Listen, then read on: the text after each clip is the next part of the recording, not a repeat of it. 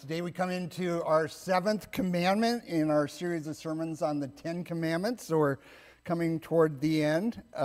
Today's is pretty straightforward. So it comes from Exodus 20:14, and then I'll read from the Sermon on the Mount as well. So here's the commandment: do not commit adultery. And here is Christ's kind of expansion or interpretation of the commandment found in the Sermon on the Mount in the New Testament. You have heard that it was said, "You shall not commit adultery." But I tell you that everyone who looks at a woman with lust has already committed adultery with her in his heart. If your right eye causes you to sin, tear it out and throw it away. Please don't take this literally. It is better for you to lose one of your members than for your whole body to be thrown into hell. And if your right hand causes you to sin, cut it off and throw it away. It is better for you to lose one of your members than for your whole body to go into hell. Let's pray together. God, we pray that you would take these old words and help us to hear a new word today, so many years later. May our hearts and our minds be open to what you have for us today. In Christ's name we pray. Amen. So a couple of weeks ago, I received an email from a member of our church who said that she and some of her friends were talking after one of my sermons and said, "How is Steve going to preach on the sixth commandment, do not kill?" To them, it seemed pretty straightforward, which it is, and it seemed pretty cut and dry. And I'm guessing they also probably thought, not a real struggle for most of us sitting here in the sanctuary. So how do you make it relevant? Well, yeah, I wrote back, that's a tough one. That's why I took my senior pastor prerogative and assigned it to Don. And he did a great job, didn't he, last week with that commandment? You can clap. I think he did a fantastic job. But we saw that it was not as clear-cut as it may seem, and that really, after Don was done, we all probably thought, I have killed others in my heart. And that's what Jesus does in his commentary on the Ten Commandments in the Sermon on the Mount. He expands the commandment, and then he also very much stresses that this is not just outward action, but it is something of the heart. And so when we start looking at the heart, we see, wow, we all have probably broken all these commandments. And we also realize, I was telling my small group, life group this week, the Sermon on the Mount kind of drives us to grace and to despair, because by the end, Jesus really makes it clear we can't keep any of these 10 commandments without the power of God in our lives and without the power of forgiveness. And so that's the good news, that God is with us to empower us to live this new, free, abundant life that he wants us to live. And so today, as we tackle the seventh commandment, also very short, we will see the same dynamic at play. At first glance, it seems pretty straightforward, and probably none of us here would argue with this commandment, would we? That you don't want to break this one. Remember in the very beginning of this series, I said, hey, we don't break the commandments, we break ourselves against the commandments. And really, these are given to us by God to protect us, to help us to live. Remember, this is a freedom document given to slaves who were just freed from Egypt. And it really is a document that's saying, you're free. Now, here are some guidelines for you to live as free people. I mean, we've seen over the years, as countries have been freed from dictators, that it is hard for people, after many years of living under an authoritarian rule, it's hard to know how to be free people. You have to learn it. It took the Israelites 40 years wandering in the desert to learn how to be free people. And this is what the Ten Commandments are all about. But we would not argue with the destructiveness, the pain that can happen because of a person breaking or persons breaking this commandment. We would all say this is one of the commandments. Absolutely, you do not want to break. And as we look more closely at this, we see that just like the sixth commandment, this one isn't as clear cut and dry as it may seem. I want to say before we dive into that, as I prepared this week and I thought about giving this sermon, I have prayed that I could do it with great sensitivity and also with just empathy and love, because I know that there are some in this congregation, absolutely sure of it, that have suffered the pain, and it is a deep pain of being betrayed in their marriage. The pain that comes when this commandment is broken. And I know some of you are feeling that, and even to talk about that brings back maybe that pain. Or maybe you were the one that committed it and have felt horrible and guilty about it for years. Or maybe you were a child. You were a child in a family in which infidelity occurred, and you know that pain as well. And see, the violation of the seventh commandment has far-reaching ramifications. I mean, for the couple, for the children, for extended family, for friends, even into the next generation, honestly. And I think that is why Christ's words in the Sermon on the Mount are just so strong. I mean, let me say this, that Christ is using a rhetorical device here, what we call hyperbole, to really stress. I think, wow, this is one that will really cause a lot of pain. Maybe because, sexuality is such a big part of who we are as human beings that when that is broken, it goes deep. And the love that we share in a marriage, the commitments that we make in a marriage ceremony, when they're broken, wow, very painful. So Christ is using this hyperbole to stress, wow, this is something to be aware of. Very strong, Christ gets with his language.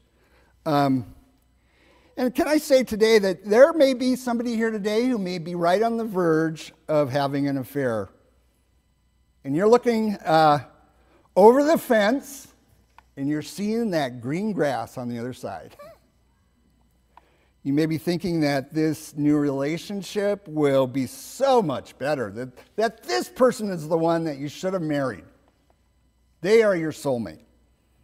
And can I just say, you're being deceived. I love that book from a number of years ago called The Myth of the Greener Grass, which basically said, you're taking all your stuff from this relationship into the next. And here's a statistic that may surprise you. 92% of marriages that begin in an affair end up in divorce. So what does that tell you? So be careful if you're looking over that fence, because you're in dangerous territory. I don't want to dwell on the do nots in this commandment, because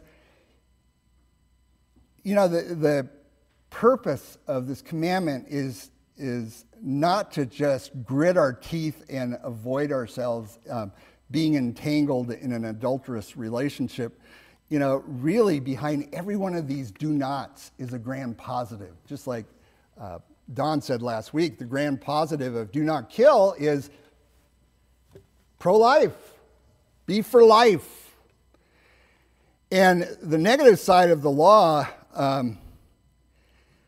is to avoid adultery and even flirtatious or lustful fantasies. But the positive message is what I want to focus on. The positive message is to build caring, respectful, loving relationships. And the real intent behind this commandment is to tell us that, wow, this marriage relationship is a very important relationship, unlike any other. And so pay attention to it. Here's a truth that about marriage that I often tell couples in premarital counseling, and please hear this. Marriage is a unique and very special relationship. The scriptures describe it as two becoming one. You know, no other relationship is described like that in Scripture. No other relationship describes this most intimate, most vulnerable, most trusting relationship that we humans can have. You know, when we commit ourselves to marrying someone, we are trusting them with our lives. Do you know that? We're giving our whole self to them and trusting it with them. And so when that is broken, wow, that's why there's so much pain. But here's the truth about marriage. When our marriage is going well, when it is life-giving, and we are experiencing deep love and respect and trust, when we are growing in this oneness that Jesus talks about, you know, everything else in life can be going bad. Your career, your children may be giving you heartache, your health may be bad. You know, all those things can be bad. But if you have that life-giving relationship and you know that your mate loves you and respects you and trusts you, you know what? Life can be okay. But here's the other side of it. When your marriage is going bad, it's struggling, and we are growing apart in our marriage. And when the respect and trust and love breaks down, you know what? The opposite is true. Everything in life can be going great. Your career can be skyrocketing. Financially, you may be doing great. Your health, you're running marathons. I don't know. It's just everything's going well. Your kids are all above average. But man, if your marriage isn't going well, life is a struggle. And so, the secret is to build a great marriage and keep our lawns so green that all the grass on the other side of the fence looks brown by comparison. Now, many books have been written on this topic, and I'm not going to try to say the whole thing, and they're greater minds than me, but I want to say, I just want to give you one guideline about marriage that I think really helps it. And it's very simple. Pay attention to your marriage. Pay attention. Give your heart to your spouse. Make him or her your priority. Give them attention. You know, once we become married, next to our relationship with God, our relationship with our mate is the most important commitment in our lives. So pay attention to it. Make it a top priority. You see, adultery is most often a sin of boredom and not passion. In other words, it doesn't happen too often that one gets involved with another person. It does. But it's rare when all the needs are being met in the marriage relationship. And people wander when they don't get attention, when they're not being loved. Let me broaden the definition of adultery here, because I think it's really important. You know, when I was in seminary, I took a class on the concept of love, one of the best classes I had. I had a whole semester to learn how to love. You'd think I'd be better at it, but but here's what my professor wrote in his book on love, and I think it's just so good. He says, I am not trying to suggest that any significant relation with another person constitutes infidelity, but we do need to broaden our understanding of it. The marriage relation may be violated in other ways by a severe imbalance between work and family, for example, or between hobbies and family, or by a failure to participate sufficiently in the common life of marriage and family. Neglect, lack of interest, lack of respect, lack of sympathy and support. In short, whatever contributes to the alienation of a couple from each other weakens and adulterates a marriage. I would add addiction to that list as well. Extramarital sex often has as its root the increasing alienation in a marriage. And actual sexual involvement with another by our partner can give us the occasion for self-righteousness. Look what they did. And hence an excuse to ignore the way we may have occasioned this form of infidelity on our own. Oftentimes, but not always, adultery is a result of a marriage that has gone stale. And often it becomes stale because people quit paying attention. You know, I've quoted this book before, but it is really a book that has really influenced my life. Road Less Traveled, old book, but has gone through, I think, about 25 printings, so it's a great book. Written by M. Scott Peck, who was a psychotherapist, many, many years of counseling couples. And his section on love in this book is one of the best sections on love that I've ever read. And I've read many things about love. So this is good. First, he talks about the myth of romantic love. And he says, romantic love, this myth that love is a feeling, those strong feelings that we have when we first begin dating someone, he said this myth has caused misery for millions of people. Romantic love is the love that we read about in magazines. It's what we see in movies. It's this rush of feelings that we get when we are in the early stages of relationships.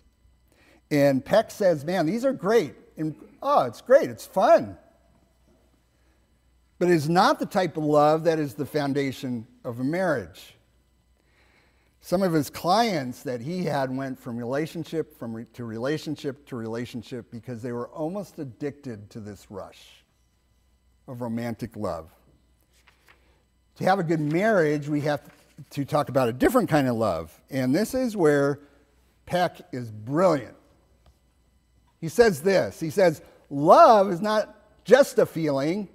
Love is work. If you don't hear anything else today, hear that. Love is work. Love is action. Love is a verb. It's something that we do. Now, here is the second thing he says that I think is so good and really the focus today. The primary work of love is attention. We love someone when we give them attention. Remember, if you've had this experience when you first fell in love? Woo! I can remember that. I don't think I slept for like 2 weeks. Romantic love, right? You brought flowers on a regular basis. You called in the middle of the day just to hear their voice. You sent cards to each other. You planned romantic dates. You rearranged your schedule just so you could spend every minute together. Some of us even began to write poetry, which didn't go so well. When the other person said something, you listened. And you actually hung on every word. But as we're married for a while, how easy it is to begin allow other things to creep in and steal our attention from mates. And these are good things. Careers, children, hobbies, aging parents, activities, all these things, however good they may be, can sneak in there and take priority over our marriages. This is what I think Jesus is saying when he says, you know what God has brought together, let no one separate. I think let no one, let no thing separate. This is important. Man, marriages don't end up because of malicious intent. I've never had someone in premarital counseling out of the 200 plus weddings I've done say, you know, I'm going into this marriage and I just want to ruin it. I want to have a horrible marriage. No, we all enter into marriage thinking this is going to be the greatest relationship I've ever had. And so why do so many marriages seem dull and boring after 4 or 5 years? Well, oftentimes we just drift away, apart, because of not paying attention. Probably the best way to give your mate attention, says Peck, is to listen. He says, true listening is love in action, and nowhere is it more appropriate than in marriage. Yet, he says, most couples never truly listen to each other. So one of the first things he does when a couple comes in to talk to him is he just has them sit down and talk to each other. How's that for $150 an hour? He says, you know, it's awkward. Sometimes it's really painful. But after a number of appointments, you know, they start discovering new things about each other. And they start getting close again. Second thing I would say about attention is just encouragement. You know, John Gottman, who is kind of the marriage guru, a professor at University of Washington, has studied scientifically, the first scientific study on marriage and what makes marriages last. And he says, the number one thing is couples who have great marriages see each other through rose-colored glasses, and they just affirm each other and look for the best in each other. And so what he does is when a couple comes in for problems, they just sit down. He has them sit down, and he says, write down what you appreciate about each other. And this is what I do in premarital counseling. Tell me 10 things that you appreciate about each other. And I'm not here, talk to each other. Look each other in the eye and say, oh, I love this about you. I appreciate this about you. When you do this, man, my respect just goes through the roof. It's amazing to watch these couples tell each other what they appreciate about each other. Sometimes they've never done it. And to see the smiles on their faces. Let me close with this. You know, a number of years ago, my wife and I went to a bed and breakfast in Mendocino for the weekend. Get away from our kids, which is a good thing about marriage to do. And this bed and breakfast had the most beautiful garden. I mean, something about the coast, you know, that moderate climate and all the sunshine and the fog and all the rest. It was just beautiful. And I'm kind of an amateur gardener, and I thought, how does this person do it? And the gardener was there. And he was just meticulously trimming and cutting and pruning. And I went up to him, and he was kneeling down. I said, what is your secret? You know, what's the secret to this beautiful, thriving, abundant, healthy garden? And he didn't even look at me. He just said, attention. And marriage is like a garden. You know, when you have a garden, what do you have to do? You got to water it, you got to weed it, you got to fertilize it, you got to protect it against pests that can come in and destroy it. You got to make sure it's in a good place. I mean, on and on and on. The same with a marriage. You got to play. You got to have a generous sex life. You got to talk to each other. You got to pay attention. You got to go out on dates. You got to make your marriage a priority. Play together. Do those things. Do new experiences together. It all comes down to paying attention. Pay attention to your marriage. grow in oneness, grow really green grass, and in so doing, you will fulfill the seventh commandment. Amen. God, we pray that, I pray for our congregation that we would, for those of us who are married, that we would pay attention to our marriages and experience the intimate, loving, life-giving relationship that you intend for marriage. Lord, we thank you that you are for our marriages, that you give us power beyond ourselves to love and to care and to pay attention. So may it be so. In Christ's name, amen.